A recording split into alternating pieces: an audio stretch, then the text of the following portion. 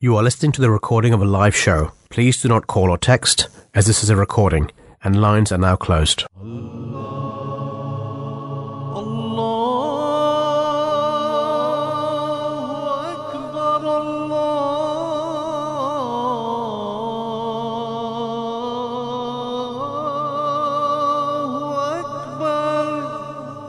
You're listening to the Voice of Islam Radio, broadcasting on DAB and via the internet 24 hours a day. Assalamu alaikum wa rahmatullahi wa barakatuhu. In the name of Allah the Gracious, the Merciful, very good afternoon to all of our listeners here on Voice of Islam radio station. Today you're joined by myself, Safir, and Raheel in the studio, and we have a special program for you in this hour, where we're going to talk about a mosque being inaugurated in Zion, in Illinois, in America. Zion is actually a city in Lake County in Illinois in the United States, just very close to Chicago. And it's not just a mosque, and it's not just a city, it's actually a whole history behind it. Absolutely. And a history that is very important to the Ahmadiyya Muslim community and the truthfulness of the promised Messiah, the founder of the Ahmadiyya Muslim community, how that happened, what the history is, that all we will discover in this hour. And I think it's going to be a very, very interesting program and discussion about that, because this history is one of the big signs of the promised Messiah, the founder of the Ahmadiyya Muslim community, his truthfulness, and how it manifested in the West, and especially in the United States and for the people of America. And we're talking about this because the current worldwide head of the Ahmadiyya Muslim community, Hazrat Khalifatul Masih, Hazrat Mirza Masroor Ahmad, may Allah be his helper, has actually traveled there and is currently there, opening the mosque, and will also obviously, I think, deliver the Friday sermon from there tomorrow, and we'll be listening to that as well. Raheel, you work in the history department as well, and I don't need to say anything more than obviously that how important this prophecy is in the Ahmadiyya Muslim community. Absolutely, there's no doubt. I mean, this prophecy is one of the means of the message of the promised Messiah alayhi salam. May peace and blessings of God be upon him alayhi salam, translates to reaching the West, right? We know very well that, and we've covered it on numerous programs here, that one of the prophecies of the Holy Prophet sallallahu alaihi wasallam, peace be upon him, was that there will come a time when the sun of his son will rise from the west. Yeah. And this is one of the signs of the end days, let's say.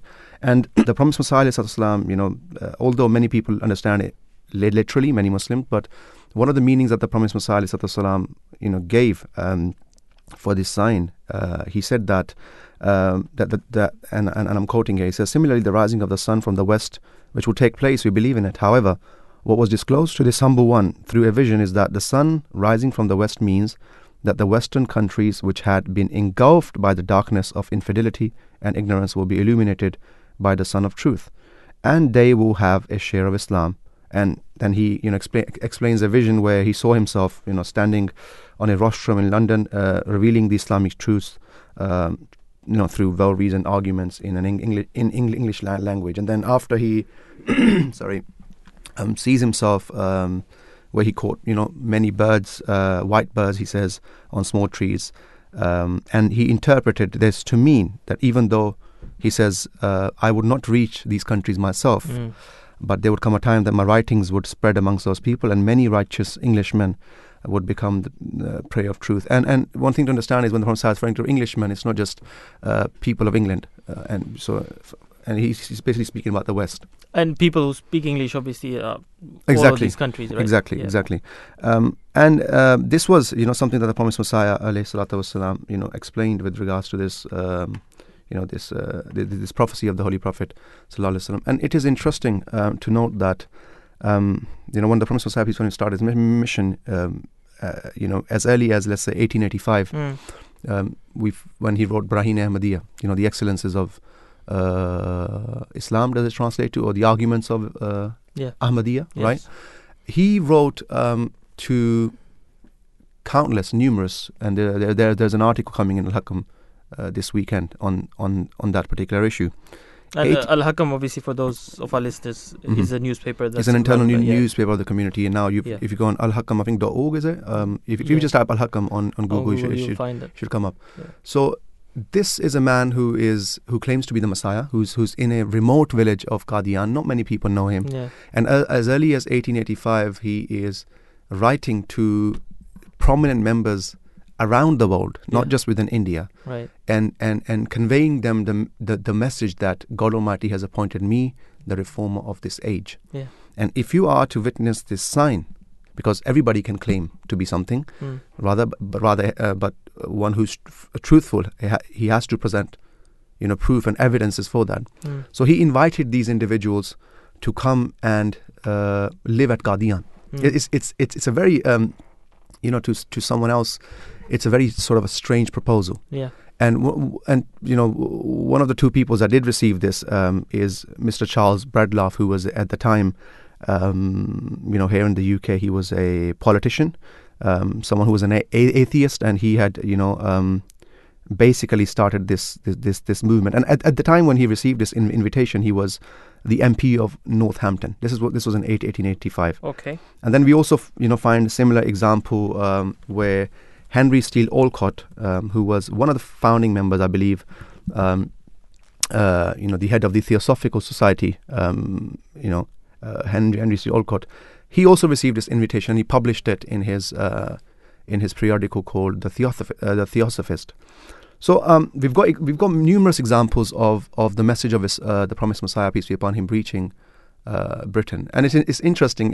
It goes into the point the Prophet ﷺ says to them that if a sign is not witnessed in a prescribed period of time that you're coming here, because these people were going to come and live at his expense, right? Then they will be recompensed for their time in Qadian. And I think it was about £200 200 rupees per month at the time, which was quite, So this was the conviction that the promised Messiah, peace be upon him, had.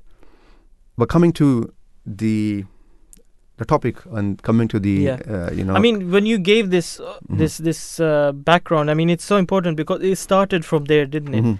And now that we see, even at the time of the promised Messiah, he was in a village that literally nobody knew, right? Qadian, it started from there, and then people started coming, people started knowing about this, and then he goes on to challenge powerful people, not just in India, in that continent, but we see not in just in Asia, but America, Europe, and we're gonna come to that there was obviously this powerful pretender in England, Pigott. Absolutely. But Safir, before we do that, I think one of the reasons why we're giving this context to this prophecy and that of others, and Prophet explains this in relation to Wa'id. Wa'id in Arabic means warning. Yeah.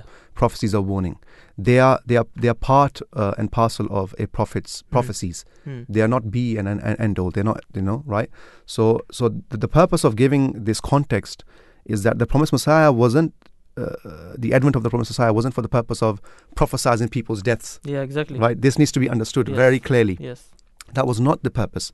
The initial purpose was to convey the message of Islam, which he did. So from his initiation, Qadian, these letters are being sent, right? And at the very beginning, it was about 8,000 English, these letters, registered letters. It says wherever it was possible to be sent, they were sent. 8,000.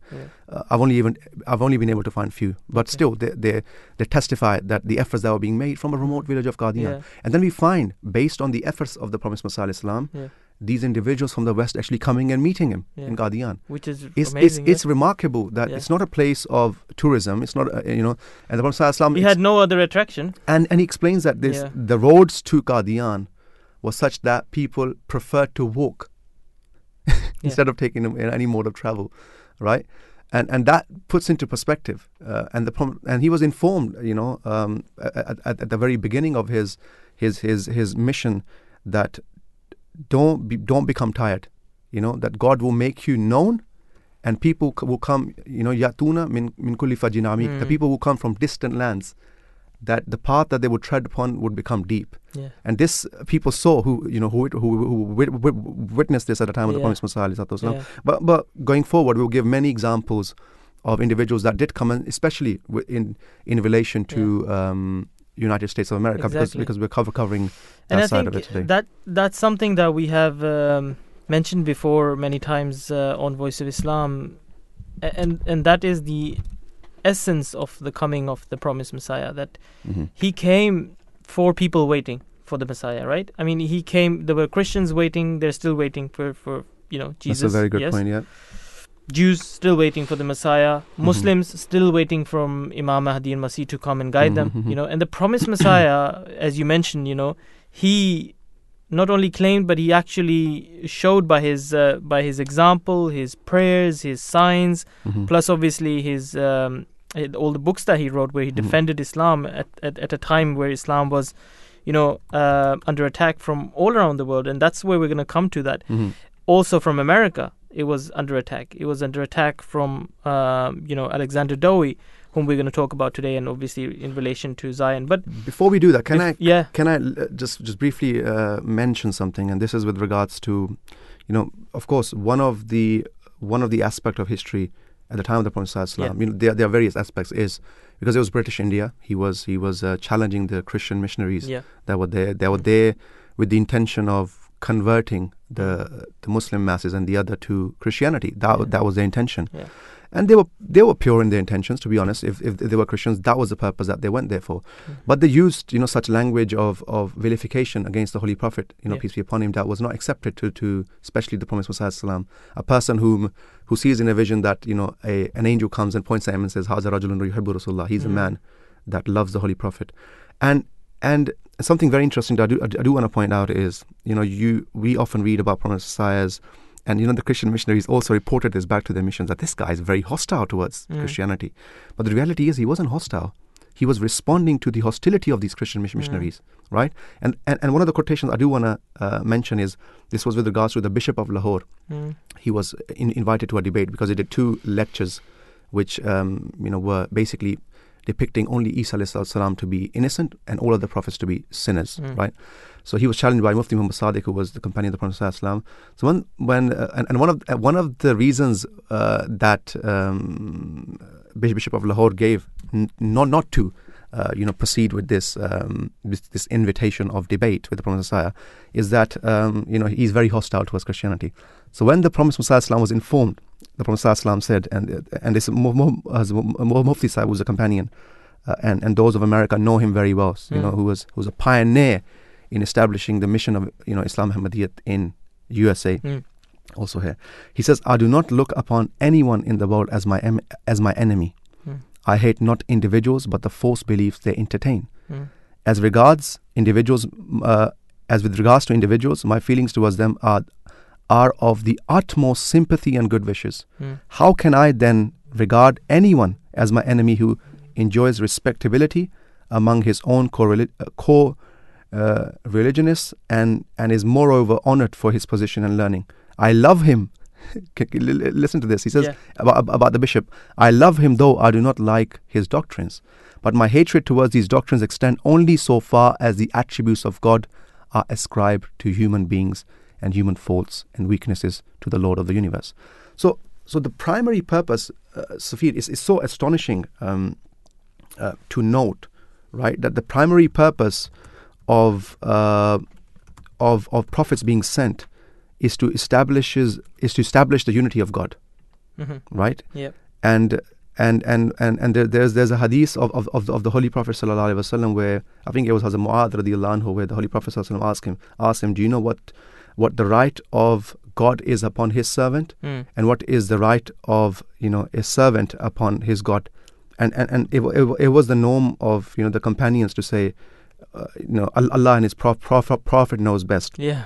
So the Holy Prophet, peace be upon him, said to worship Allah and to worship Him, Allah alone, and to join none in worship with Him, that's His right. Yeah. Okay. And then he goes, "Do you know what their right upon Him is?" i.e. the believers. He said, I replied, Allah and His Apostle knows best. It's Yeah. astonishing, these small things from the companions. Yeah. The Prophet, peace be upon him, said not to punish them if they do so. Mm. Right? So being someone who claims to be, coming in fulfillment of the Holy Prophet Sallallahu Alaihi Wasallam's prophecy, Mm. the one of the primary purpose of Prophet Sallallahu Alaihi Wasallam's advent was to establish unity of God. Yeah, exactly. And to bring people together under this, original message from all Absolutely. religions that God sent, that, all prophets were sent with that message of unity of God and to bring people close to God. And I think, again, just to quickly mention on that, it was that obviously that the promised Messiah has also mentioned in various places in his books that whenever I have criticized Jesus, alayhi salam, peace be upon him, it's not been because of him being a prophet or because of any, of his character. I'm only talking about the Jesus that they represent from Absolutely. the Bible or from, their view, which is not right, because there are so many things attributed to Prophet Jesus and other prophets that obviously is below the respect that they deserve and what Absolutely. Islam and the Holy Quran represents.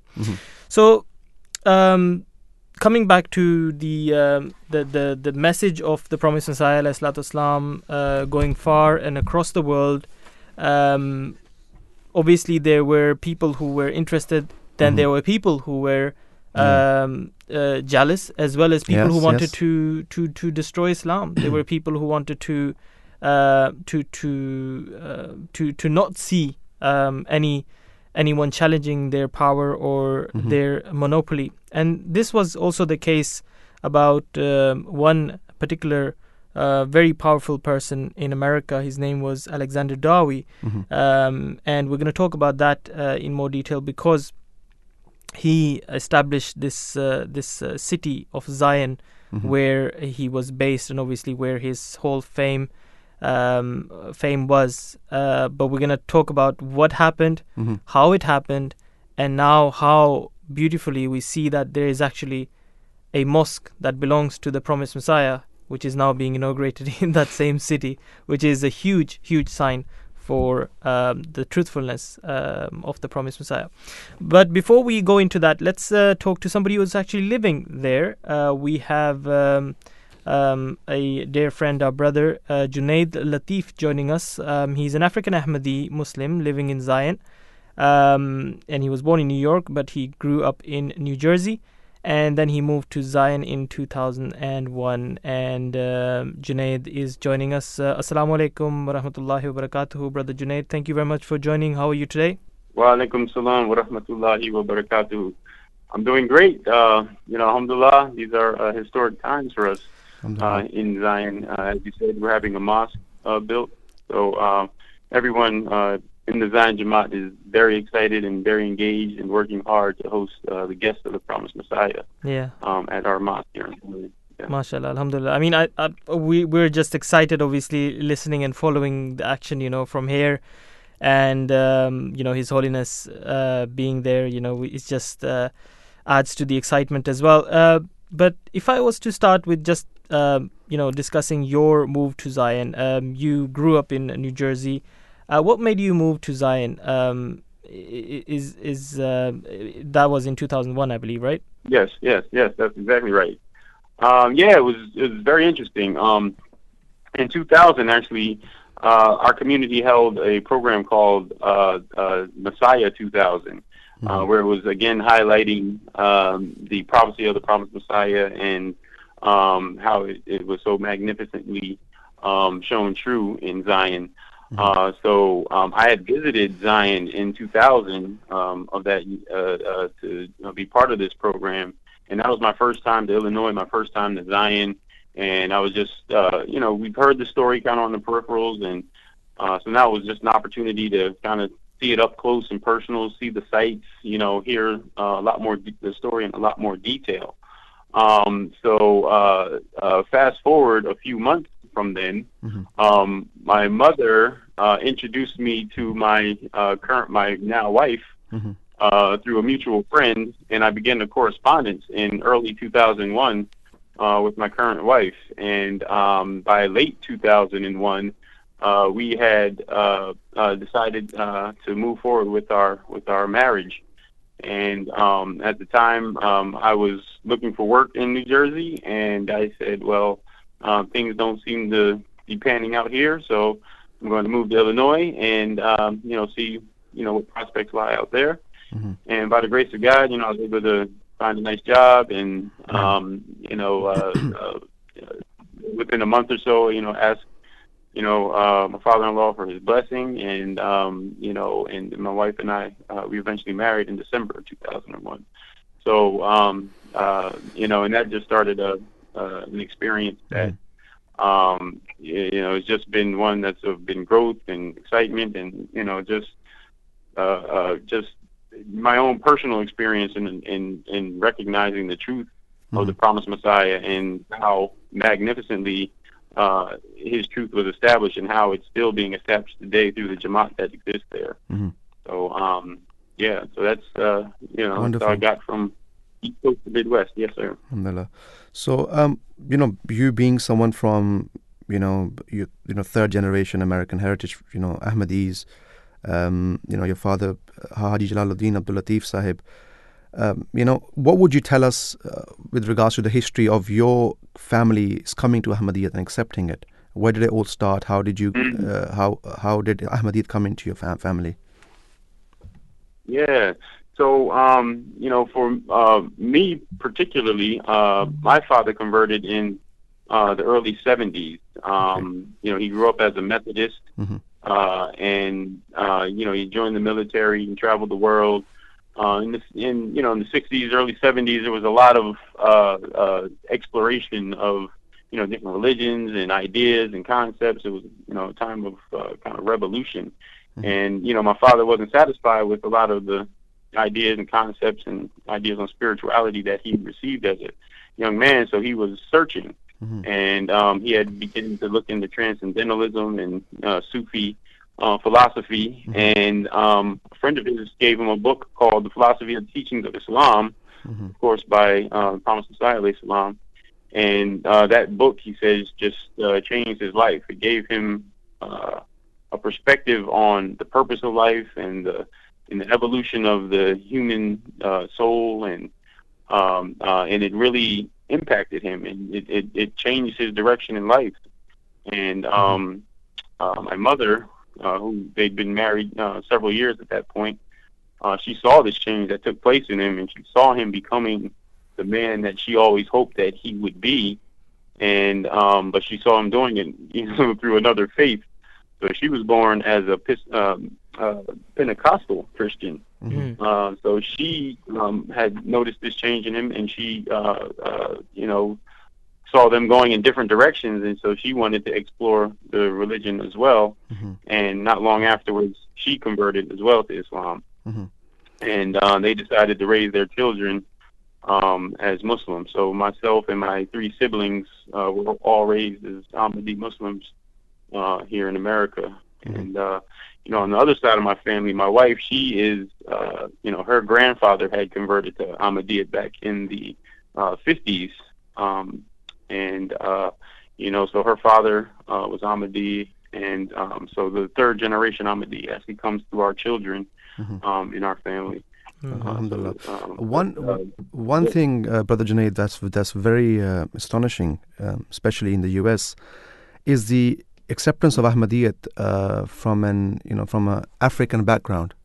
And we find since the coming of Hazrat Mufti Muhammad Sadiq Sahib, there's great history for people should go and read the amount of work that Mufti Sahib did. What could you tell us a bit more about that? Especially from the African diaspora, people coming and accepting Ahmadiyyat. How much of effort did Mufti Sahib put into place? And of course, missionaries that came afterwards. What was it that actually attracted them towards Islam, Ahmadiyyat? Yeah. So, when we talk to the early pioneers, the ones who were, around, even before my father, they were joining Ahmadiyyat at a time of Jim Crow and racial segregation. And what they saw in Islam was a leveling of humanity. They saw themselves seen as equal, and they liked the concept of, everyone is equal and judged based on their deeds, and, not on the color of their skin or the nationality or where they came from or their social status and things like that. So that was a very attractive concept back in those times. And early African Americans really were drawn to that concept and began to see themselves outside of the construct that America had established for people of African descent. And so that triggered other movements within America that tried to help to uplift the way African diaspora people saw themselves.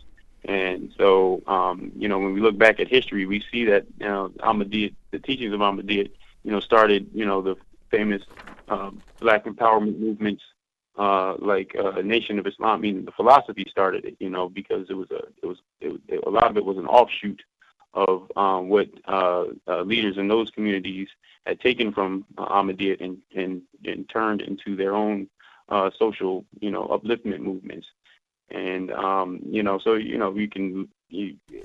there's probably ways where we can tie back the civil rights movement, the racial awareness movement that happened in America to the concepts that Islam provided for Americans. And the largest missionary group and the most active missionary group in America at that time, Muslim missionary group, was the Ahmadiyya Muslim community. So it was a very rich and interesting history. Yeah. So my father, when he joined, it was just through friends, predominantly African American friends who, had this realization of, what their potential was spiritually, and how their potential was the same as anyone else's. And it's just a matter of how much effort you wanted to put into your faith perspective. And so that drew him to it, and created a little community that he was able to draw inspiration from, and eventually, join Ahmadiyya after declaring that he would never follow anyone and never, be part of any group. Absolutely. But once he saw that the Promised Messiah had delivered in the community that he created, he couldn't help but become part of it. Absolutely. One thing I do want to ask you, very briefly. Of course, you've eloquently mentioned the efforts of our elders, the pioneers, how they were the means of keeping this Islam and passing it on to their children. What do you think is our responsibility is in this time, and how is the young generation, in this day and age, particularly, the day and age of social media and all of these distractions around them, how are they, they're seeing Ahmadiyyat, and how do they, go about it? Yeah, it's we're all still in flux. You know what I mean? Social media is really a new concept right now, and I think people are still really trying to navigate their ways through it. And by the grace of Allah, we have young missionaries and young people, through our Muslim Youth Association that know how to engage with the young members, the youth. In ways that they understand and that they're drawn to. So, I think that's key to keeping Ahmadiyya relevant and engaging with the kids in ways, or the young people in ways that they can relate to and be inspired by. And we're seeing more and more of that, just through how different children programs are created, on MTA and then shared. How MKA, the Majlis Qadam al-Ahmadiyya, in whichever country you look at, in the way that they engage with their members, you see that social media is, a big part of that engagement. And, it really helps us to keep our young people in line with what it is that we're trying to instill in them, and in line with what the Khalifa has instructed for his community to be. Absolutely. So it's extremely important. And and one thing what I notice is with our community is the involvement of young people. And it seems as you go to churches and other religious groups, the majority of those groups are elderly people and folks who are up in age, and not the it's not the audience that will indicate that your community has any future. And when I look at Ahmadiyya and I see the involvement of the young people in different ways that they're engaged, you can tell that this community has a future, and inshallah, this can be a guideline for the rest of society to follow and how to raise and nurture our young people. Absolutely.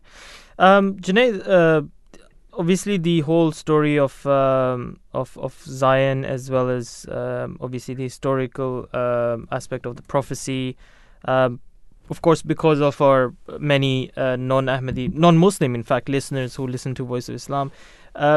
Very briefly, could you kind of explain, who this John Alexander Dowie was, and what kind of, what happened in terms of the response from him against Islam and the promised Messiah, and then leading up to how now things are in terms of the success of the Ahmadiyya Muslim community in Zion. Yeah, sure. So, Dowie, he was he was an evangelist, an American evangelist, who migrated to Zion eventually. At the time, it wasn't Zion. It was a parcel of land in Illinois that was owned by the neighboring Methodist Church, and he purchased this land with the idea of building a Christian utopia that was directly between the two largest cities, which were Milwaukee and Chicago, and it was intended to be the next largest city on the conveniently located right on the beach of Lake Michigan. And his idea was that he would build this town on Christian philosophy and Christian ideals. So the way his church was built, the church was the center point of the town, and all the streets emanated from that center point, and all the streets are named in biblical names, and all of the concepts and the rules and the laws that were dictated in the town were based off of biblical understanding. And eventually, John Alexander Dowie, he was a great speaker. He built a huge following. And as that following grew, he began to see himself as the Elijah, as the one who would herald the coming of the Christ, as the second coming of Christ. And also saw himself as the one who would stamp out Islam in the world.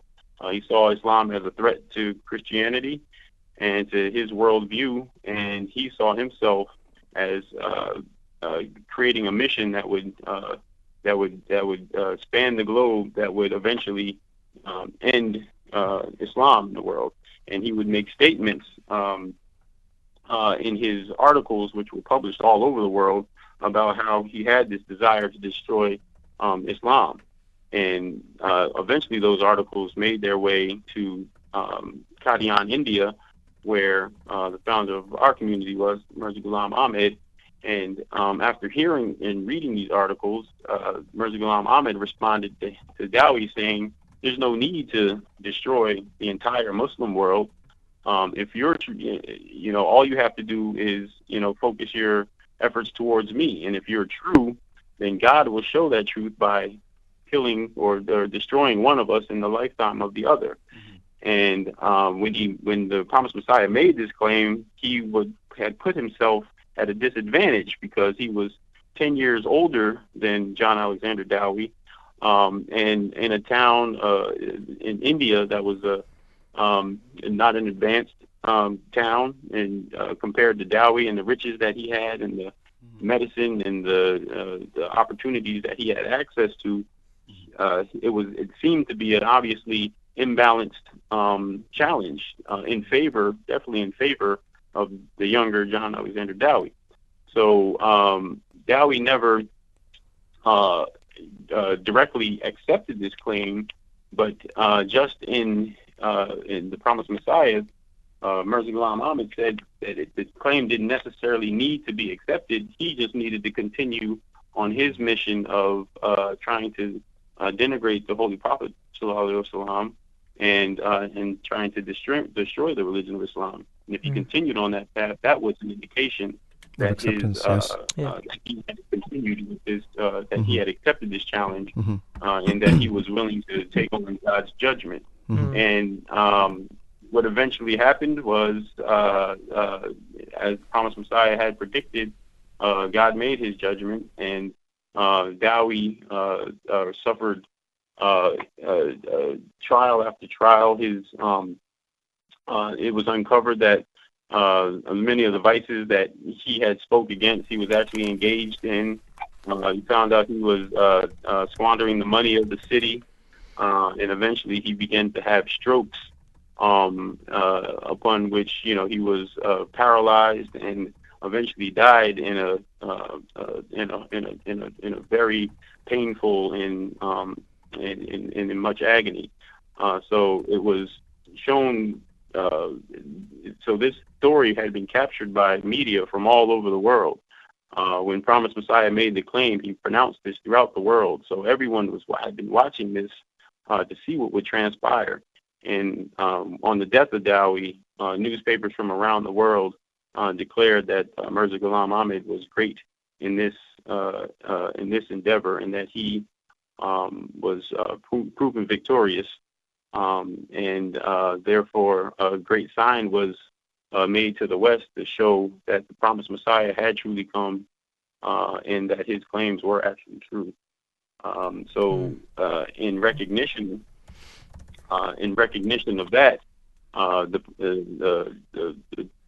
Jamaat, the community in the Ahmadiyya Muslim community, USA, has repeatedly tried to make sure that this message was given to the Western world, and that this message, this revelation, is not taken lightly, and it's understood to show that a promise, the second coming of Jesus has happened, and the revolution that is intended to come with it is at hand, and that revolution is happening within the Ahmadiyya Muslim community. Exactly, and the efforts of the Ahmadiyya and this obviously mosque now being inaugurated in Zion, of course, is going to be another way to spread that message, as you have said. Brother Junaid, thank you so much. Allah bless you for giving us your time, and obviously you are so lucky you're witnessing this truly historic moment, with your own eyes. So we can only envy you, but also again, Allah bless you for your time, brother. Thank you very much for your time.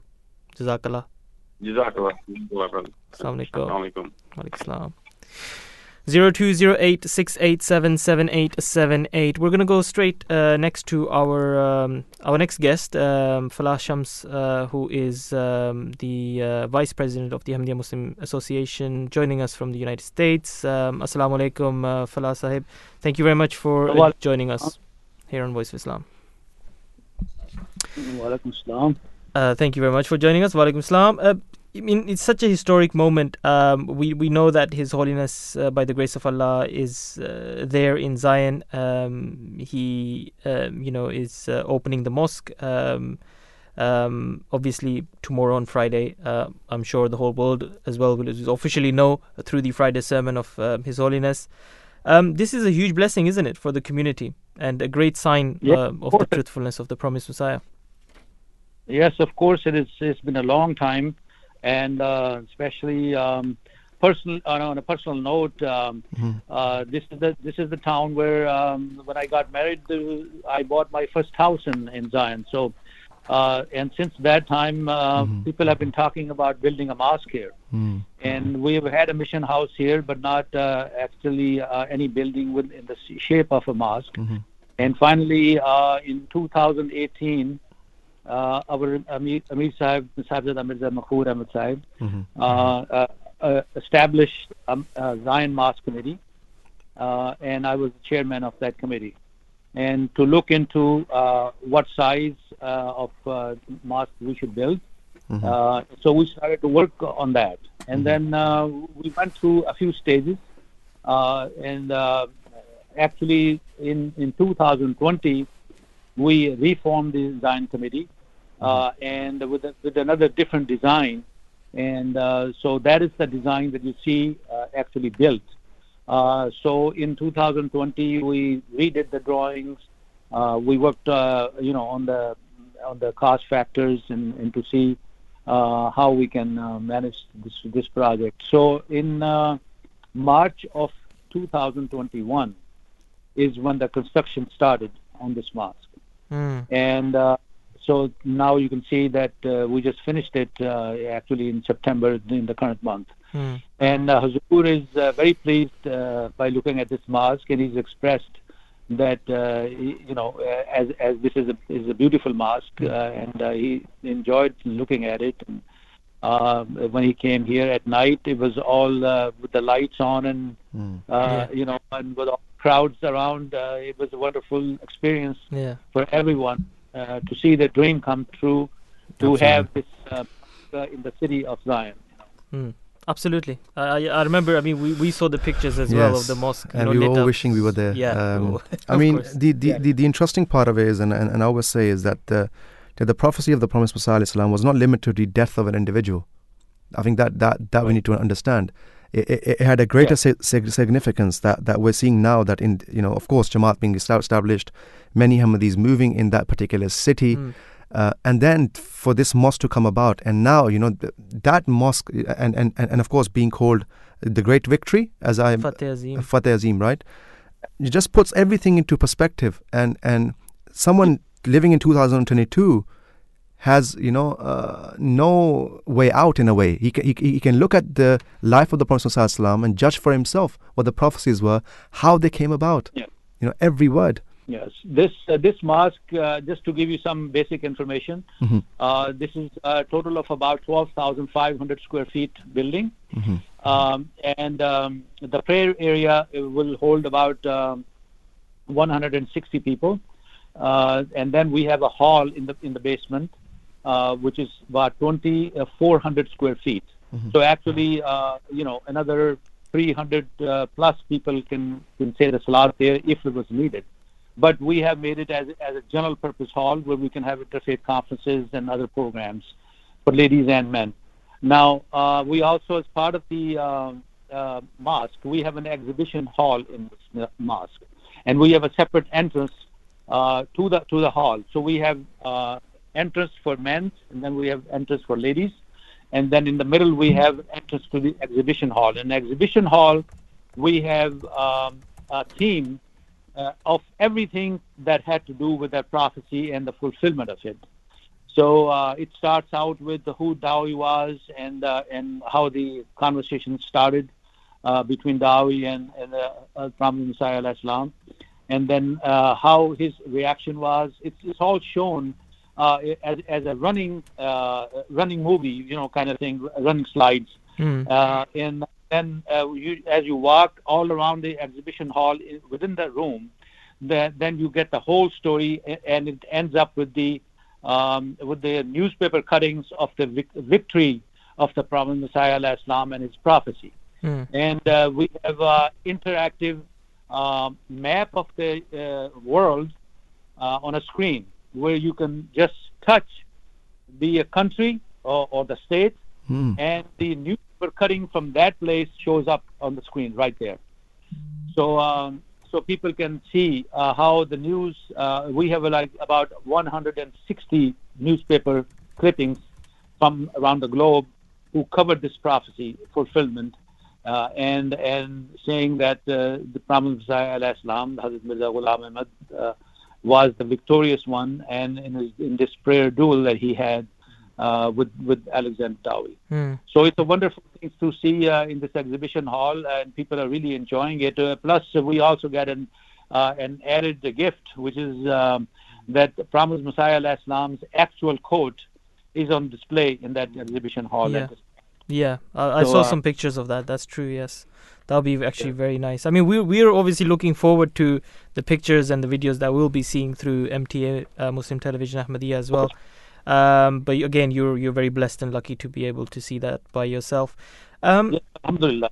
I wanted to ask you, Falah, that what are the people of Zion? I mean, what are their views of this? I mean, do they remember the history? Do they know the background? And now that the mosque is there, do they understand what the history behind it is?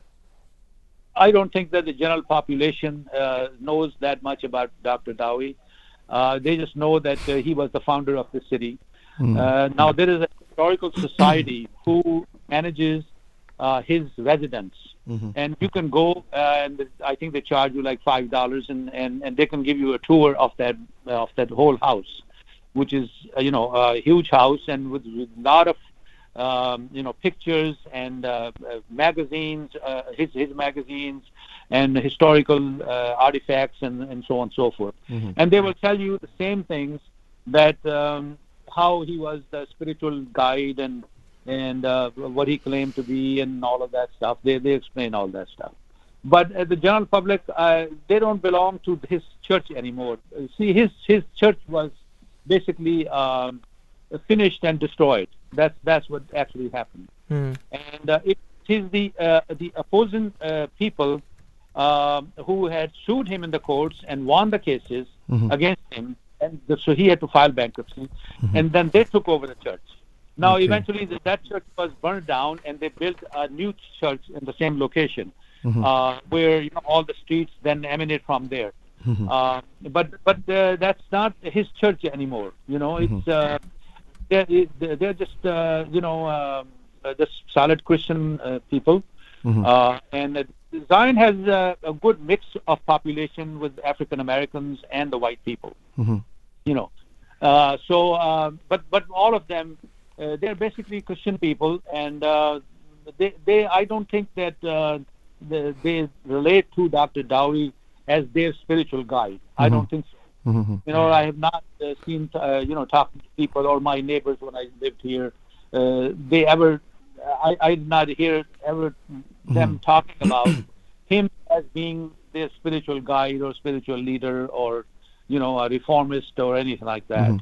The only reference point was that he was the one who established and he had good intentions, and then at the end his mind went mad or whatever, and he started talking about different claims and so on and so forth. Some of the people who read history, that's how they present that story. Actually, I don't even think they know where his tomb is in the cemetery here. He's not affected. Now, what he established, there were many good things that he established in this town. For example, for up until 1970s, there was no liquor sales or bars in the Zion city. It was against the law to do that.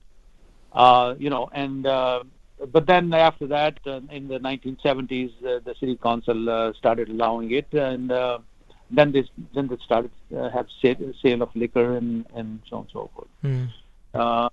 So I mean, there were his intentions were good when he started out, but when he started making his false claims, and it was the time that God's messenger was in India, and when the God news got to him, and he stood up against him, that's where his fall came. And then his whole, as far as I can see, his real mission, his real church, they were all destroyed. I mean, this was a fulfillment of the prophecy of the cross being broken, and not only for the United States, but also as the Prophet Messiah Islam has stated, this for the whole world. It's a sign for the whole world. Absolutely. Falah Shams, Vice President of the Ahmadiyya Muslim Community, joining us from the United States, from Zion. Thank you very much. Jazakallah for your time, sir. Jazakallah for having me. Assalamu alaikum warahmatullah. Wa alaikum assalam. 0208687778. What an inspiring, piece of history that we are witnessing, Raheel. Yes, absolutely. I mean, just to put into perspective and understand from their perspective, those people that are living there. Here's an individual 100 or so years ago who was the life of that town. Yeah. Who founded that town? Who founded that town is forgotten in the pages of history, that people don't even know where his tomb is. And he's mostly brought up by the Ahmadis, by the followers of the Promised Messiah. Yeah. And the only significance that he ever receives is because of them, because he was the opponent of the Promised Messiah. Exactly. It's so astonishing. But one thing which respected Falah Shamsa was stating with regards to him doing something positive. It's interesting that he prohibited alcohol for other people, but he himself was an alcoholic. This was later to be found. Yes. And one of the other things that we come across is that the very thing that he accused the Holy Prophet, peace be upon him, of, na'uzubillah, we say, God forbid, of being a womanizer and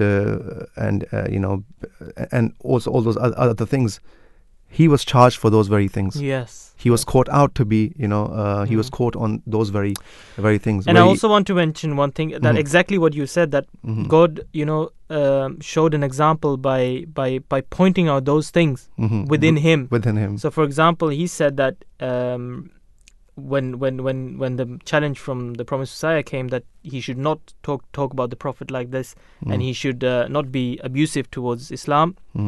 He said that, do you imagine that I shall reply to such flies and gnats? If I were to put down my foot on them, I would crush out their lives. I give them a chance to fly away and live. And this is not just a normal person or a normal priest who go about teaching or preaching. This is a guy who had such hatred for Islam and challenged the promised Messiah, right? In 1908. And he go paralyzed on his feet. He paralysis, of course. Yeah. We don't have much time, but I do want to state this before we go to the news. There was a couple that came to Qadian in 1908. Mr. George Turner, I think his name was, and his lady, and they came from, I think they knew the prophecy of Dawi. So when they came, they asked the Prophet Messiah these questions, that you made a prophecy of Dawi, and they kept on saying, oh, yeah, we want to hear more about your prophecies. Prophet Messiah said, you've come from the city, you've come from such distant land. Yeah. Right? When God told me that this place, where this place in his eyes was of insignificance, look how he's responding to the Prophet Messiah. Yeah. What made you come to this town? You are the fulfillment of that prophecy. Yeah. You're coming from that town, and you saw how people loved and adored this individual, gave him their wealth, right, and everything, and what it came to. So this individual actually came from the U.S., met the Prophet Messiah, and asked various questions, and this is what the answer of the Prophet Messiah was, that judge me on the criterion that you have for judging Jesus alayhi salam, or the Holy Prophet, peace be upon him, or all of those other messengers that have come before. Why do you ask for some extra some new sign or extraordinary sign, right? Because the criterion has to be the same. Yeah, exactly. If there's a prophet that's coming and say, I'm a prophet, then the criterion, of course, has to be the same. But of course, we have much to cover. I don't think this topic can ever be given justice in 1 hour. We will cover it definitely again as well, and we'll continue for a little bit more after the news. If you wish to join in the conversation, of course, the number is always 0208 687 7878. We're talking about a fierce opponent of the promised Messiah, the founder of the Ahmadiyya Muslim community, whose name was Alexander Dawi. If you're just tuning in, this is the background, the history, and now, by the grace of Allah, in that very town that he founded, to destroy, and he claimed to be the one who could destroy Islam, there is a mosque, literally a mosque of the Ahmadiyya Muslim community being opened in Zion city, and the successor, the Caliph of the promised Messiah, is at the moment there, inaugurating and spreading the message of Islam there. So what greater way to see the fulfillment of the promised Messiah's prophecy, but in this way. But we'll take a short break for the news. Join us after the news as we continue this topic. You are listening to the recording of a live show. Please do not call or text, as this is a recording, and lines are now closed.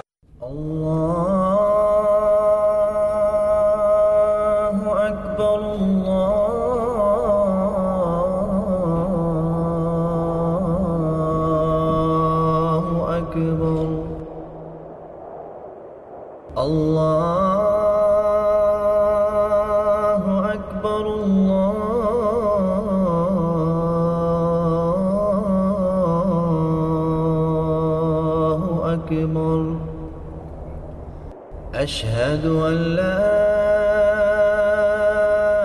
إله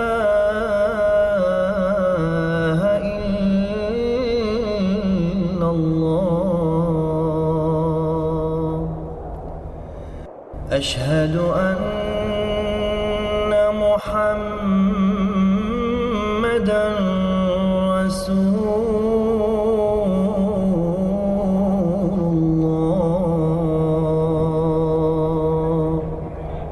listening to the Voice of Islam Radio. Bismillah ar-Rahman ar-Rahim. In the name of Allah, the Gracious, the Merciful.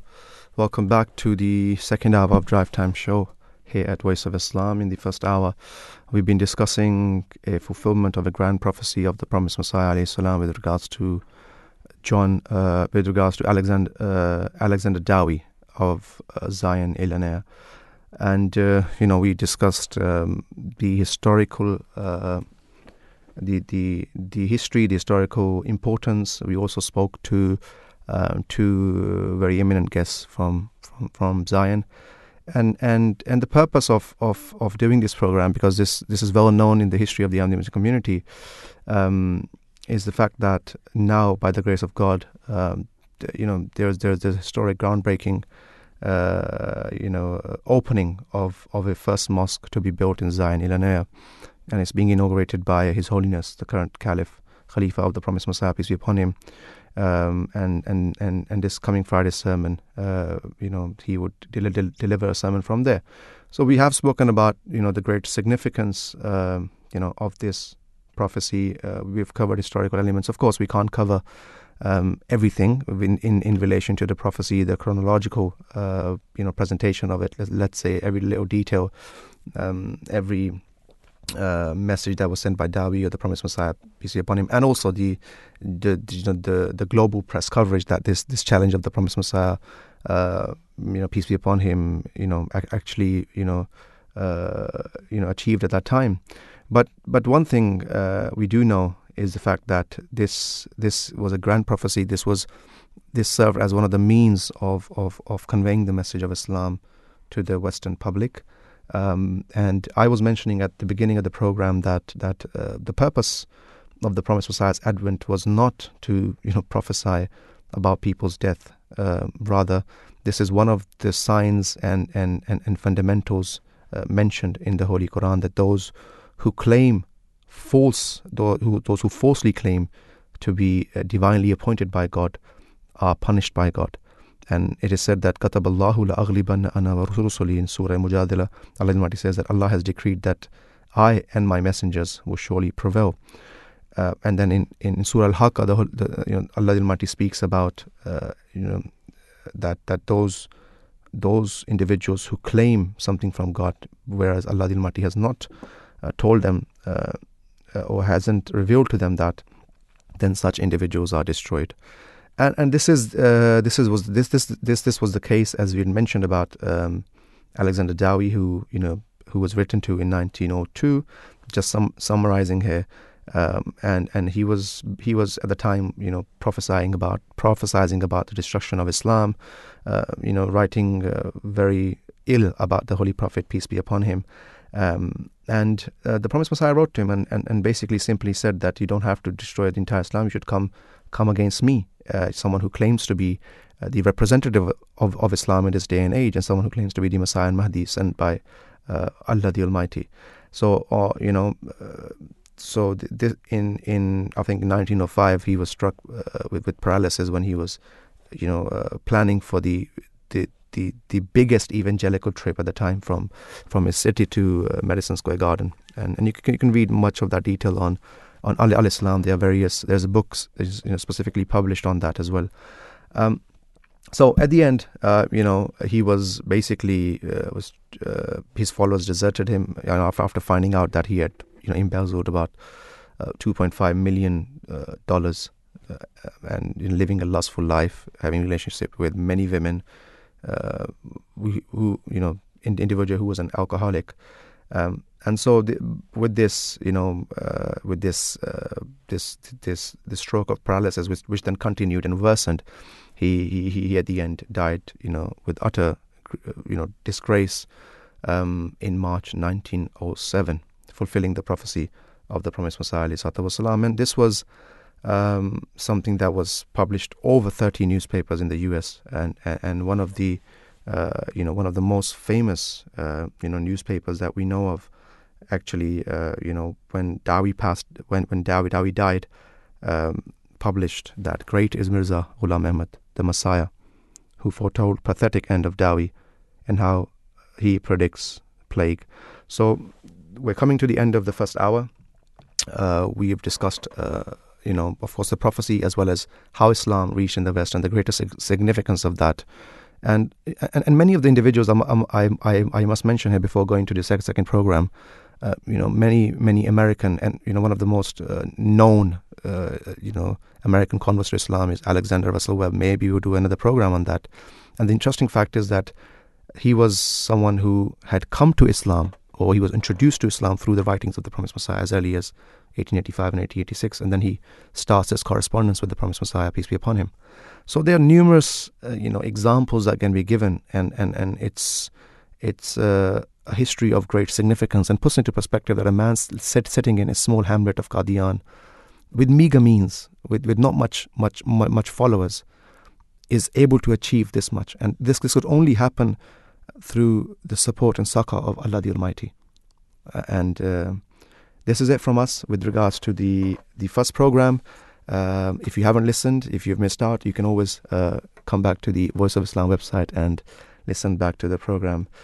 And it's not the only time we'll be doing these sort of historic programs about the prophecies of the Prophet ﷺ. We will continue to do this, and hopefully in future we'll come with a lot more detail. So, Brother Fahim, Assalamu alaikum. Waalaikumsalam. I'm joining you for the second hour. And we'll be discussing a very different topic, but also an equally important topic. It's the healthy heart. The beat goes on. Given that it was World Heart Day on the 29th of September, which is today, I just needed to double check that. That's celebrated every year, and cardiovascular disease is accountable for nearly half of all non-communicable disease deaths, making it the world's #1 killer. So it's definitely a really important subject. So we're going to discuss that today, understand, maybe learn a bit more about the heart, understanding how, you can see some warnings of heart disease, and, more about the purpose of the day, World Heart Day, and what it brings. So just to start off, we wanted to discuss more about, in May 2012, world leaders committed to actually reducing global mortality from non-communicable diseases by 25% by 2025. Now it's 2022. That's not far off, right? And this is why the World Heart Day is the perfect platform, to fight against cardiovascular disease. So in today's show, we're going to discuss why it's important to keep your heart healthy, how you can do it, and how you can potentially minimize the risk of heart disease. Because, why is this relevant to Islam? Well, Islam teaches you to stay in good physical health.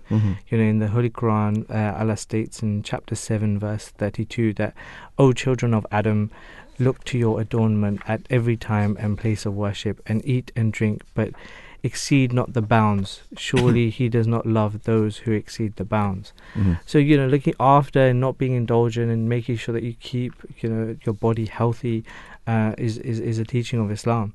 And I think we're going to talk more about the heart, right? You've got some important and interesting facts about that. Yeah, of course. Heart. I mean, but before we discuss that, I think the Islamic element that you've mentioned is so important. And, since a very young age, our mothers and fathers who've spent their time and effort in trying to make us understand in this Western society what Islam is and what it sort of represents.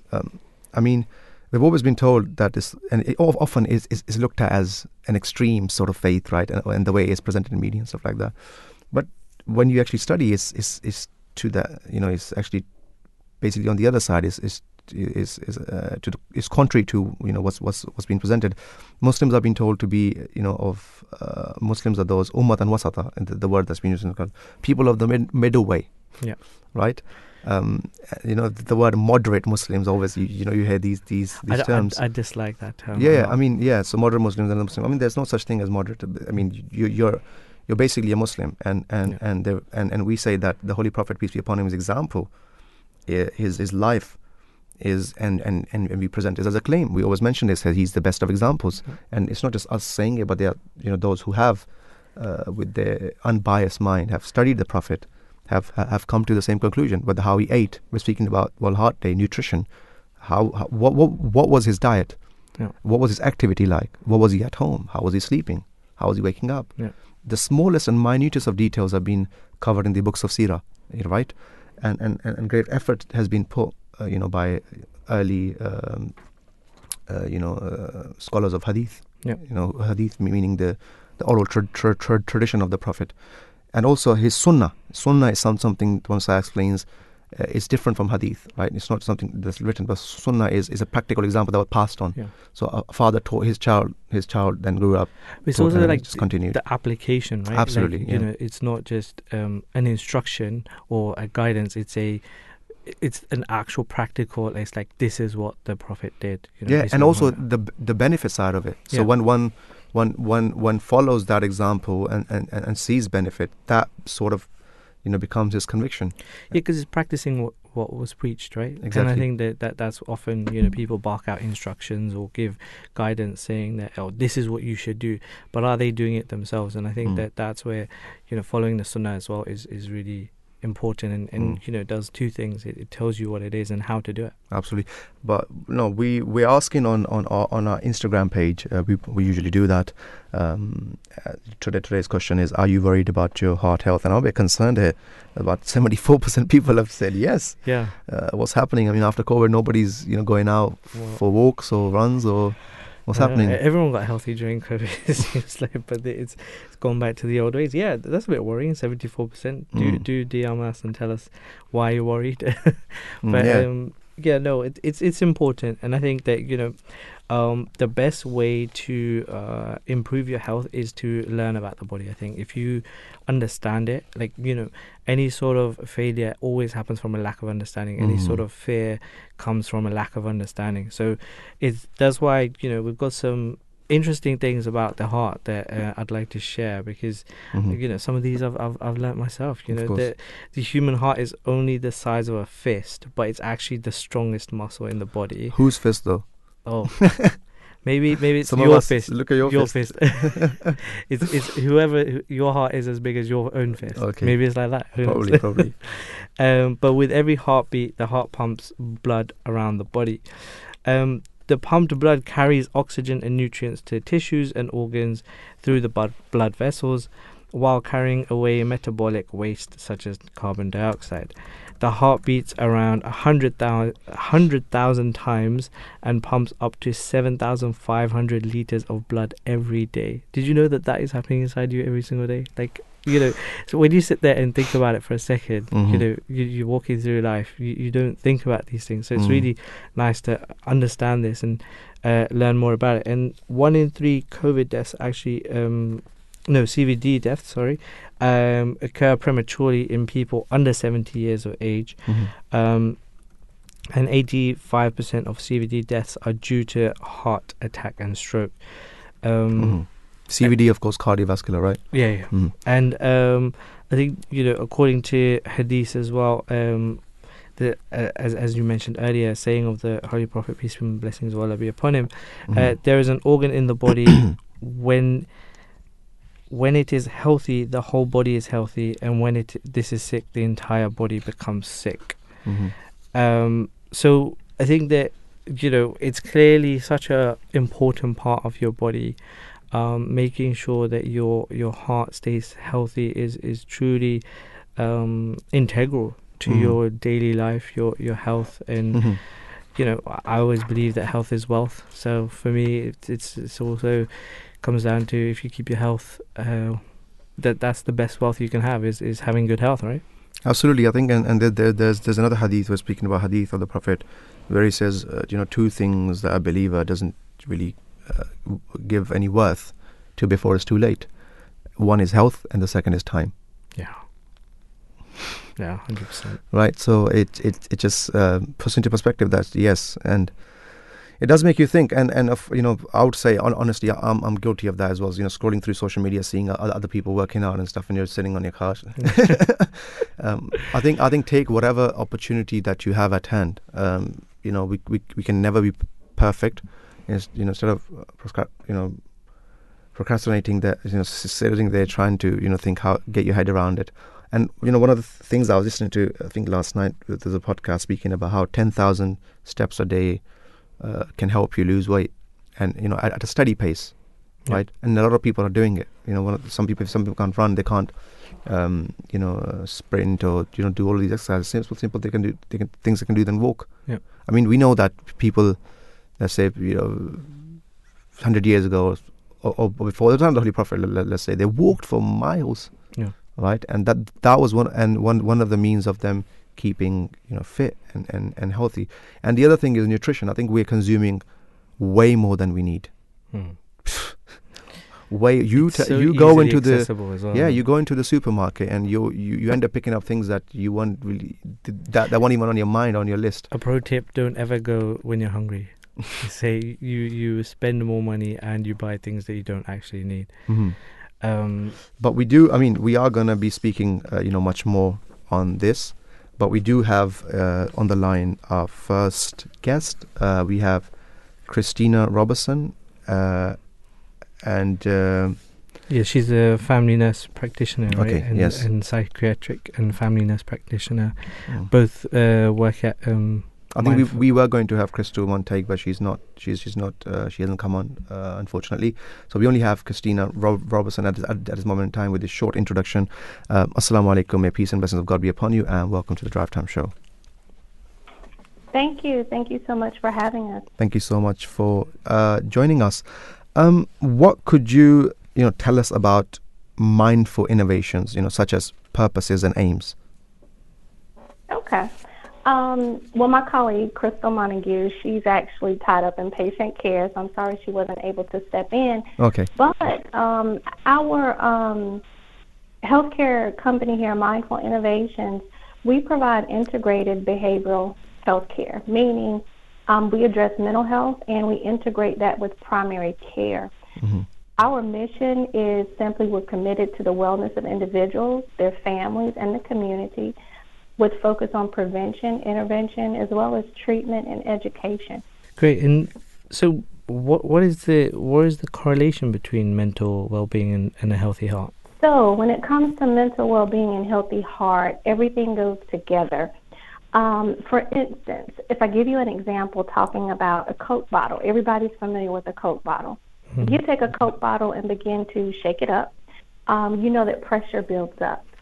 And if you try to open it quickly, it's going to explode. You're going to have a big mess. And so we're kind of like these Coke bottles that walk around, and we deal with stress.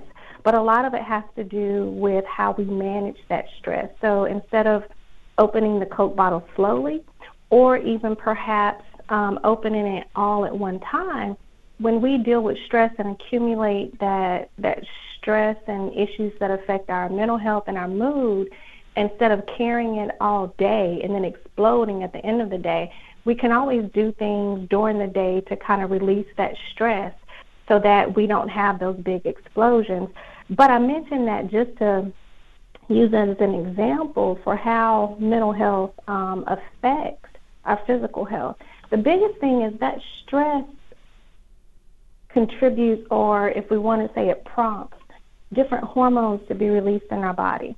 And of course, when we're stressed, those hormones are needed initially when you start thinking about fight or flight. But we should not walk around in a continual state, kind of on that adrenaline high. The body should be stressed, and there's good stress and bad stress, and then it should calm down. But when we are in continual states of stress, our body begins to produce cortisol, which is a hormone. And this is the physical kind of link between it.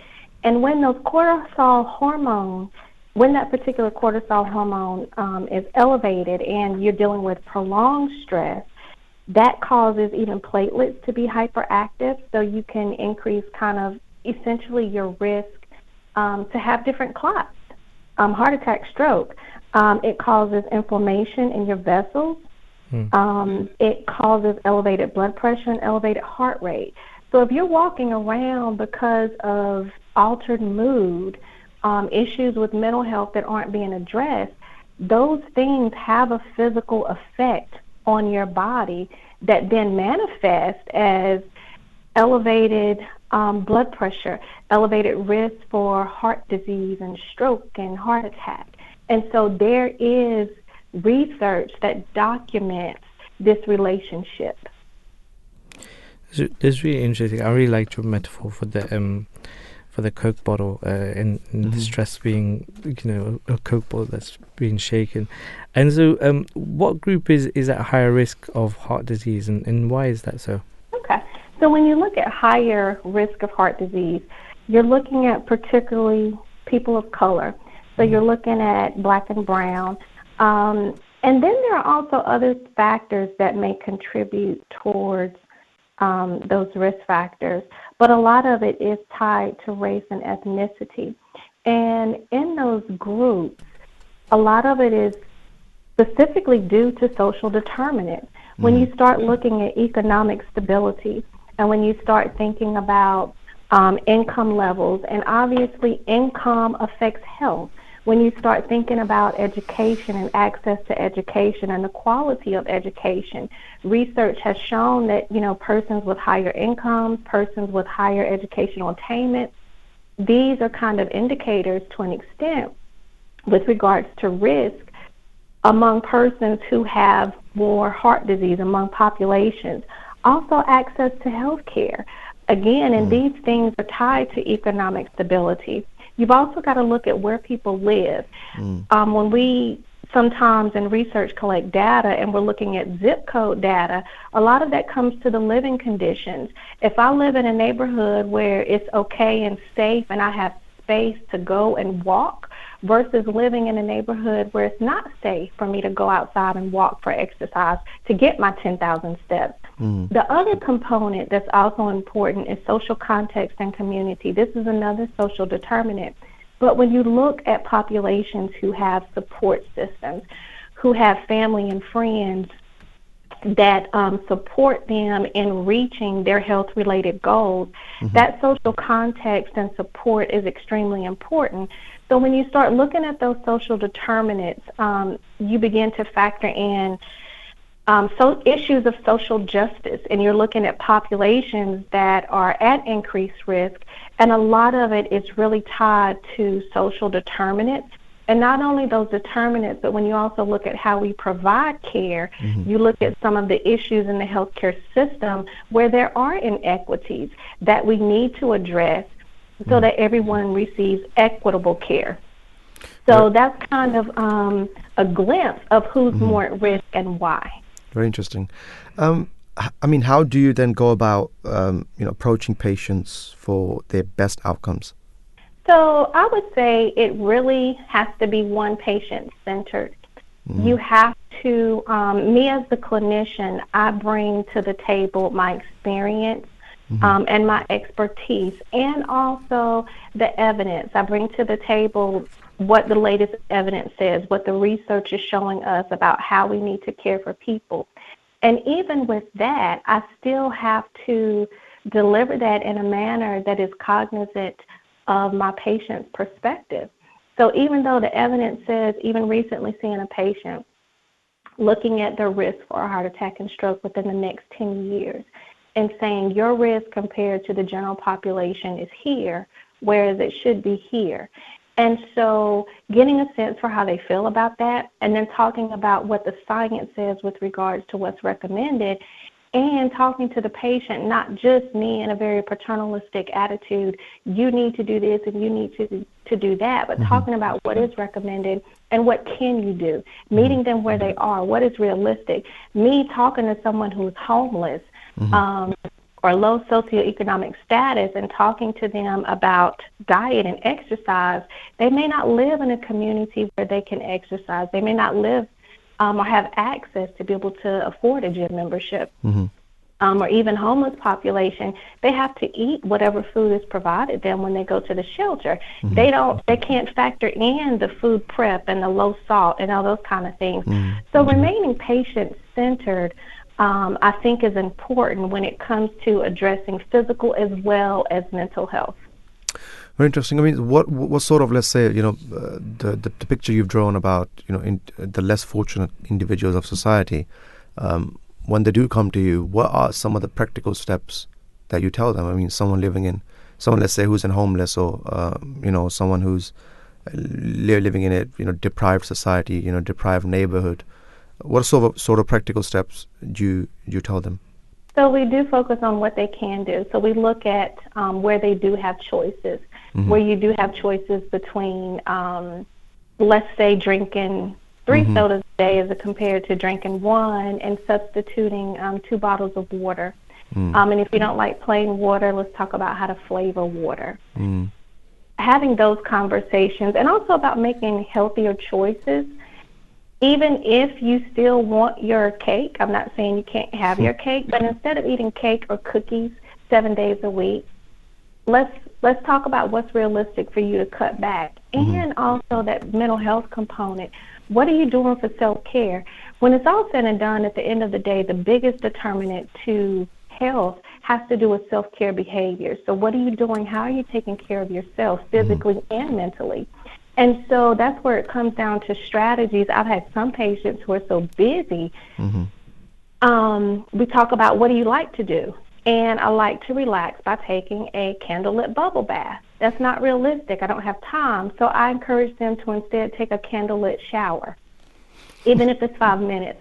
So talking about those strategies with respect to walking, or even just sitting outside or being outside in green space, is very important to mental health.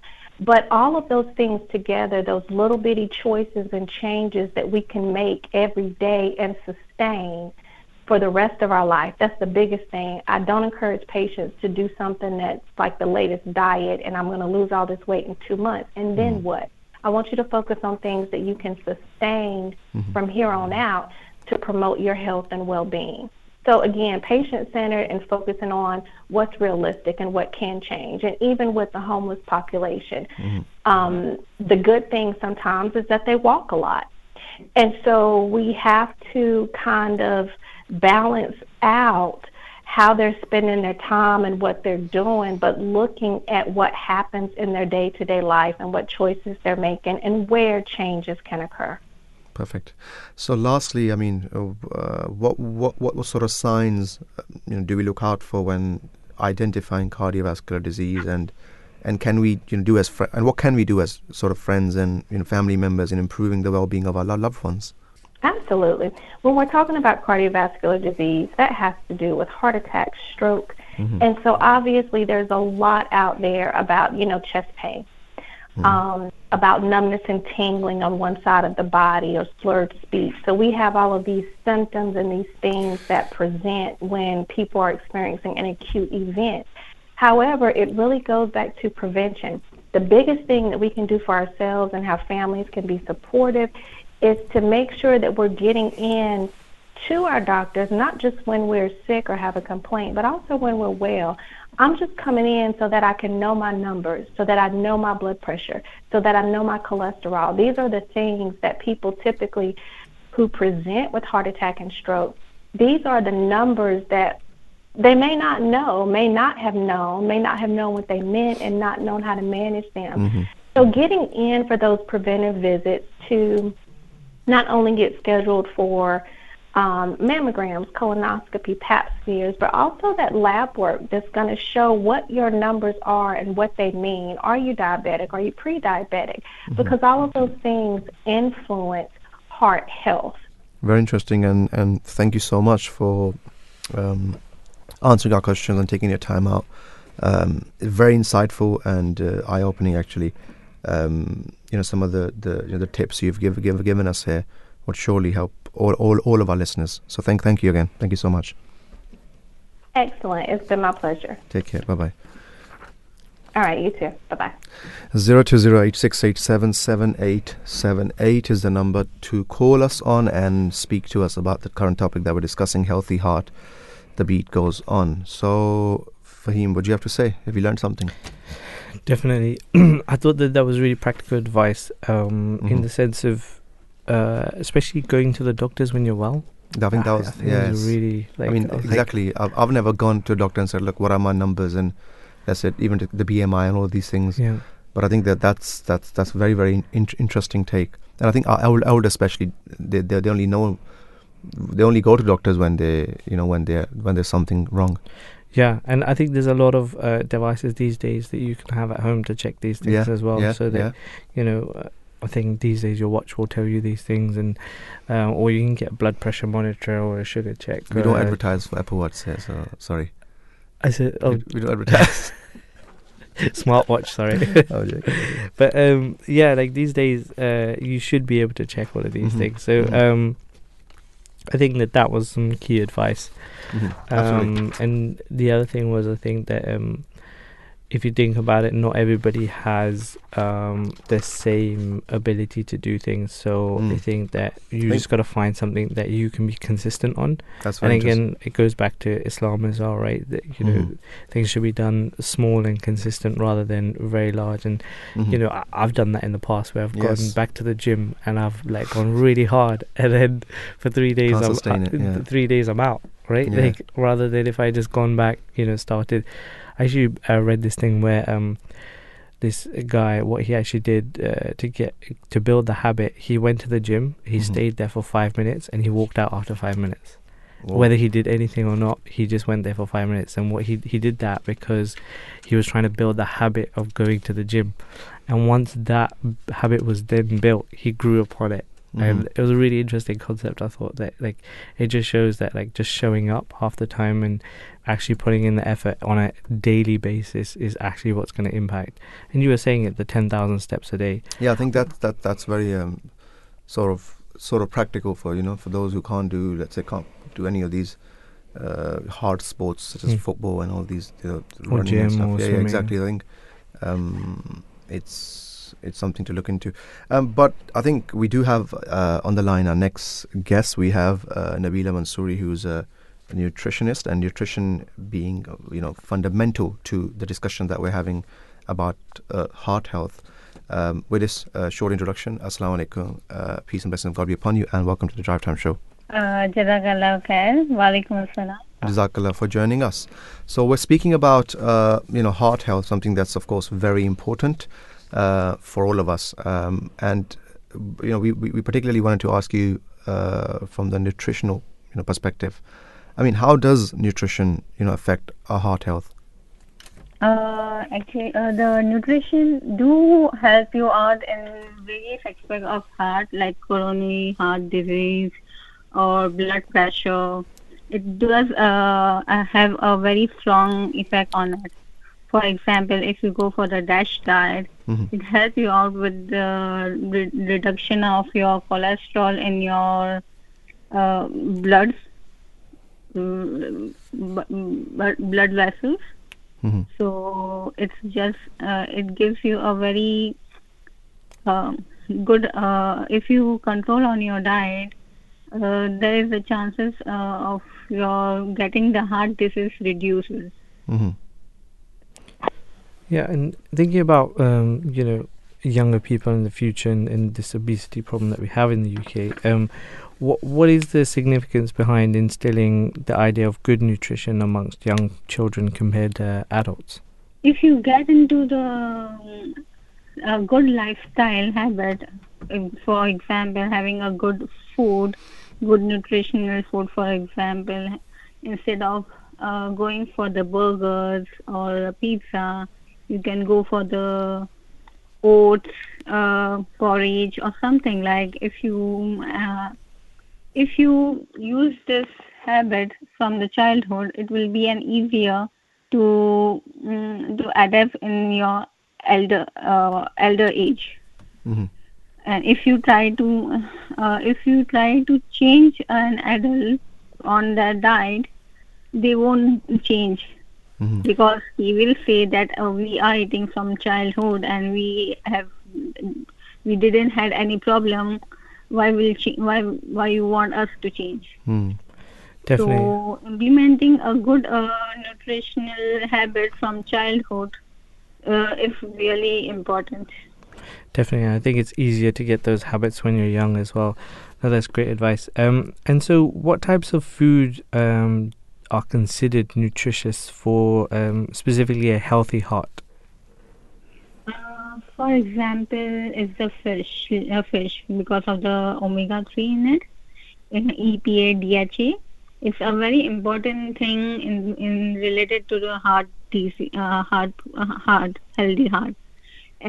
apart from omega-3, the EPA, DHA, which you can get from the flaxseed also, and also using extra virgin oil instead of the sunflower or some other oil. It's also a virgin olive oil. It's also a good thing to which help you out with a good heart. And apart from this, it's like a low GI food, just like right now I told you about the oats and not going for the refined flours. It also gives you a good, it also increase with a help to make your heart healthy. Very interesting. And lastly, if you could tell us, what advice would you give to those who are, busy with work and have sort of less time on their hands to prepare healthy meals? For that, they can go for the salads then. Salad is very good for the vegetable salads, fruits, which is really handy, and you can just grab it and you can have it. Apart from, and also, it also doesn't, it also don't increase your cholesterol or something like. So even if you can go for the pancake, if you want to make a pancake, make a pancake from the oats and the honey. Then going for the semolina. So it also helps you out with the good heart and a healthy habit, and a healthy habit for the busy people. So basically, you're saying there's always alternatives out there, and it's basically about choices that we take. Yes. Thank What you. choices we take, it's all about that. It's all about that. And most important, to make your heart healthy, you need to reduce the salt intake and fat intake. Even the cheese will not be a good thing if you go for the healthy heart. Okay. Thank you so much. It was very interesting to get your perspective, on heart health, especially from the nutrition side of things. Thank you so much, Nabila. Thank you for joining us. Assalamu alaikum. Walaikum salam. So 0208687778, heart health is the topic that we're discussing. If you have something to say, please do call us in. Of course, we're talking from the perspective of World Heart Day. We have these days, and we have different days, and the purpose of these days is to sort of highlight, bring forward the importance. Right? Bring the awareness. So, I mean, the World Heart Day, we know it basically informs people around the globe that cardiovascular diseases, including heart disease and stroke, is the world's leading cause of death, claiming 18.6 million lives each year. It aims to drive action to educate that by controlling risk factors like smoking, diabetes, cholesterol, eating an unhealthy diet, or living with high blood pressure, at least 80% of premature deaths from heart disease and stroke could be avoided. The theme of for World Heart Day this year is "Use Heart for Every Heart." Oh wow! This is an opportunity for everyone to stop and consider how to use your heart for humanity, nature, and for yourself. And I think there is a great significance here. But because we know that when we do things for others, there is this feeling of elation and feeling of goodness and sort of peace. Yeah. That you feel when you do something not for money, not for anything, but just purely serving people. Definitely. And this is not just what do you call it? Just to do with religious teachings. Of course, we have that, but all the people that don't believe in God or anything like that, you speak to them. Some of them who are doing charitable work, and you just ask them how does it actually make you feel, and they will tell you that it's a great feeling of elation and sort of peace and comfort. Definitely, because as our guest earlier, Christina, was saying that stress is a major impact, right? So doing this and building that awareness and doing something for others will give you that peace, that that feeling of calmness, and I think that that it's a win-win. You're telling people about this It's interesting important because absolutely, because oftentimes whenever the heart discussion on heart disease and stuff comes in, it's always about the physical side of things, isn't it? Running, eating less, less calories and stuff like that. But this is a very unique, I think, perspective, which is equally important. Yeah. Because by using heart metaphorically to raise awareness about cardiovascular disease, one can help other hearts, i.e. people, and by educating yourself, you'll be helping your own heart. So there are educational programs designed to engage the public, which are a major part of World Health Day. Information about cardiovascular diseases and ways to prevent them is communicated through public talks, podcasts, posters, and leaflets. Also held in conjunction with World Heart Day. There are runs, walks, concerts, fundraising and sporting events, free health checks, and other different sort of activities that have a positive impact on public health and overall health awareness. And you can always get involved by going to the World Heart Foundation Federation, I should say, website, and check what events may be running around you, in your area, and how you can help to raise this awareness and basically educate yourself and others, other members of society. Definitely. And in that same principle, like, education is key, right? So why don't we talk a little bit about heart disease, and because it's a broad term, let's face it. Yeah, you hear the word quite often, but what does it actually mean, right? And it's actually a broad term for different conditions affecting the heart, and different heart conditions can have different symptoms. And with the fact that it's World Heart Day, we want to raise awareness about the symptoms that you may experience with heart problems. So it's important to be aware of the following symptoms, which can be a warning sign of a medical emergency, including a heart attack. So this includes chest discomfort or pain. This can feel like uncomfortable pressure, aching, numbness, squeezing, fullness, or pain in your chest. This discomfort can spread to your arms, neck, jaw, shoulders, or back, and it can last for several minutes or come and go.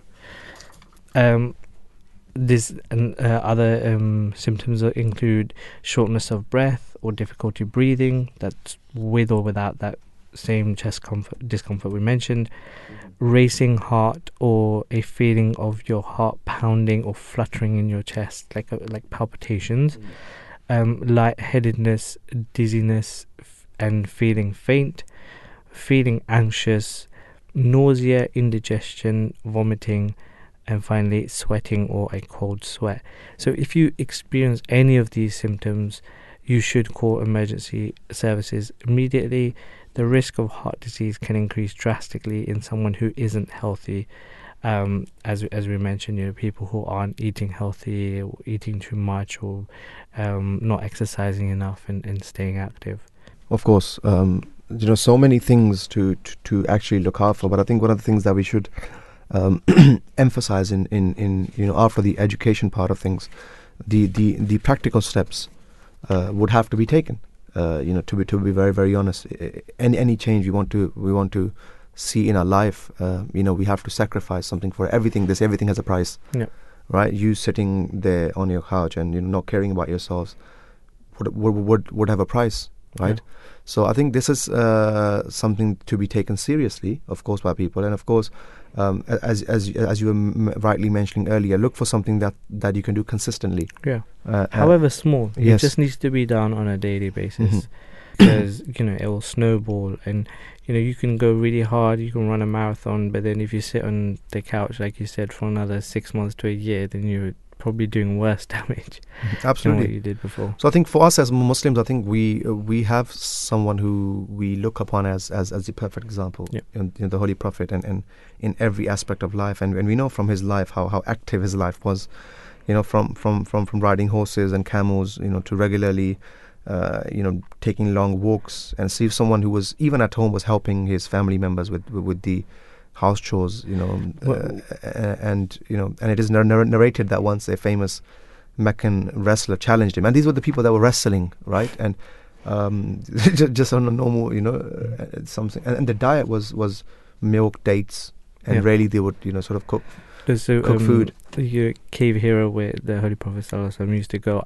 I went there and it's got steps now, and I struggled to get up that. So if Holy Prophet ﷺ like did that at that time without any sort of like walkway and stuff, like he was more than fit and kept himself regularly in shape through things. Best possible shape you can be in. And I think one of the things you've got to differentiate between is the way you look and health. Of course, looking good and six packs and all these things, the efforts that people put in is there. But I think from the perspective of the Prophet, that wasn't the looks one thing. It was at the strength and the purpose of it was. I mean, why was it possible for these people to stand up 1/3 of the night? Yeah, right at one place, prostrating and praying to Allah the Almighty. It just puts into perspective. I don't know, those of you who have tried to, Tahajjud prayer is a prayer before the Fajr prayer, right before the dawn, and the Holy Prophet would sleep, sometimes one-third of the night, and 2/3 he would be, awake, and he'll be would be spending in prayer. So this puts into perspective that this body is an amana, we say, something that Allah Almighty would ask us for, and I think this idea of one thing also needs to be said with regards to qadr. Qadr is a decree. Some people say, the day of our death is written anyway, so we can do whatever we want, eat whatever we want. It's not. It doesn't work like that, right? There is a decree. There is an irrevocable decree. So Sasai explains there, which is sort of death is going to come at a certain. Allah the Almighty has appointed a certain day, but you have in your hand to bring that forward, if you like. If someone jumps off a building and commits suicide, then the choice is given to that person, and this is why we're different to any other being, conscious. We have a choice that will be asked about. So physical health is something that we've touched upon, being active along with following healthy diet, not smoking, and also your environment has a big role to play, and I think this is what one of our guests was saying, taking practical steps and what you can do, regularly. Definitely, yeah, and just as you were mentioning, just physical health. I just want to go back to a point that you made was.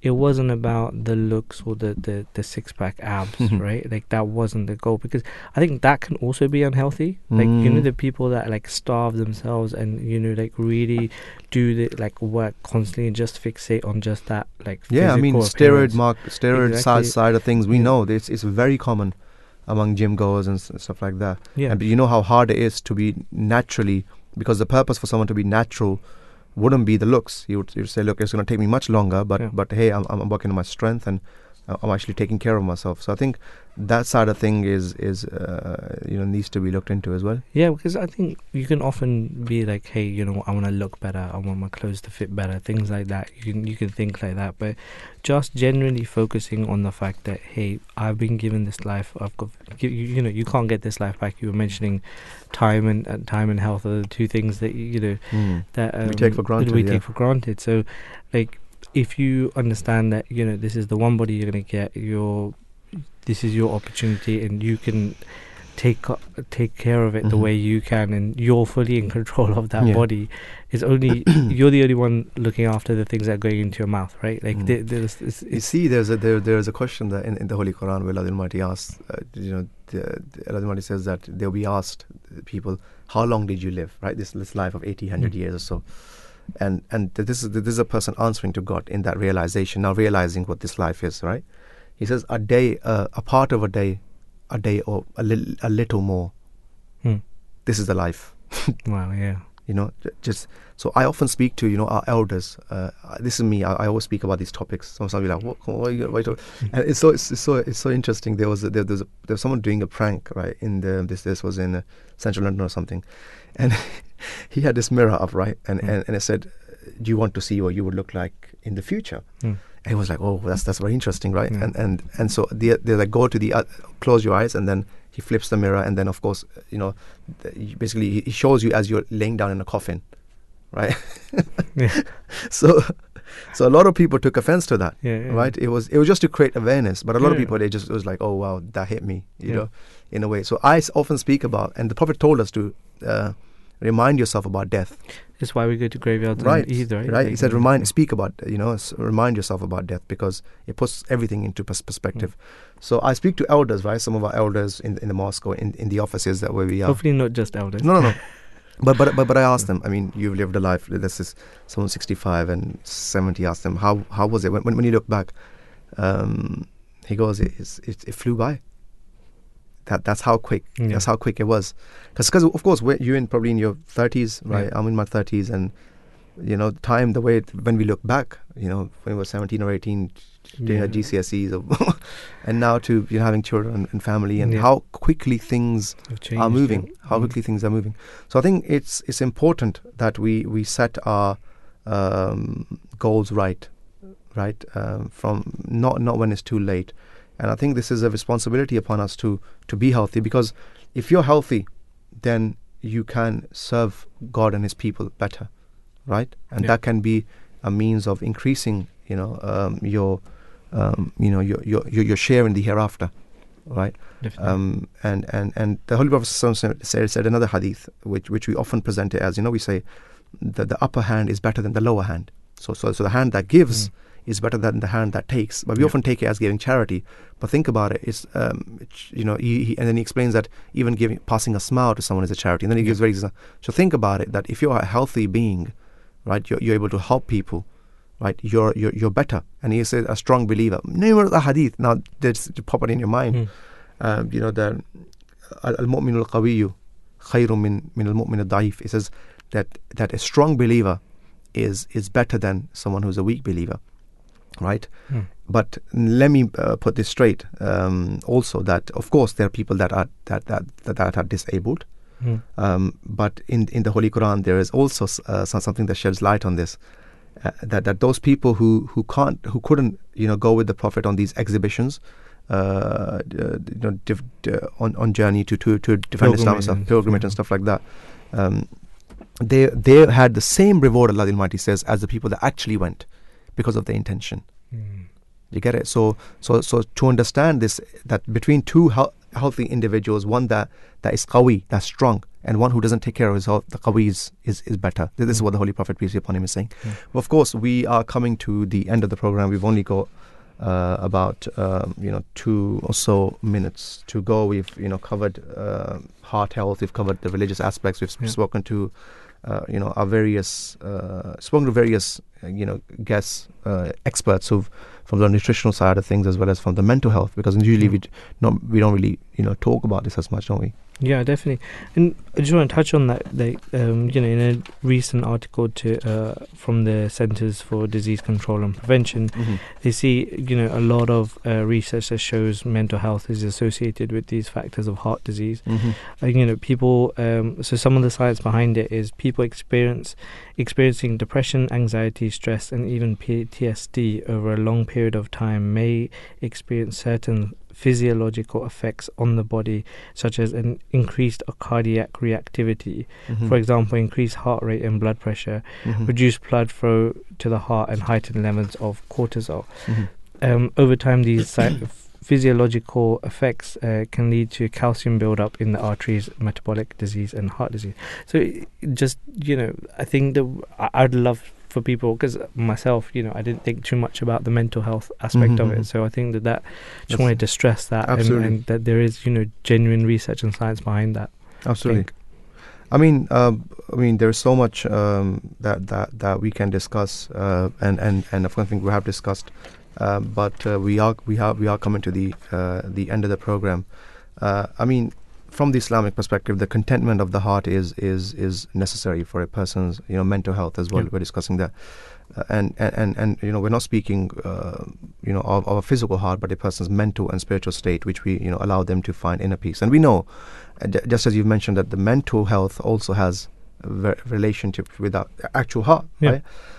So from that side of things, it's also important that we take care of that. So heart disease is not something to be taken lightly. We should all educate ourselves about it. The fifth caliph of the Ahmadiyya Muslim community, and he also encouraged the importance of keeping healthy and encourages people to just stay active. And he said all of you should join in with other youths in the sports and outdoor activities, as this will enable you to set a positive example for them and to be a role model.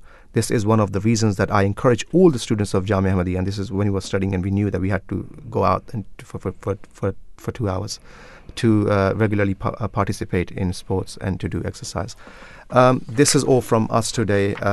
We've come to the end of the program. If you haven't listened in, please do listen back. We would like to thank Hania, Mubarak and Rabita Khan for producing the show. Here is the news.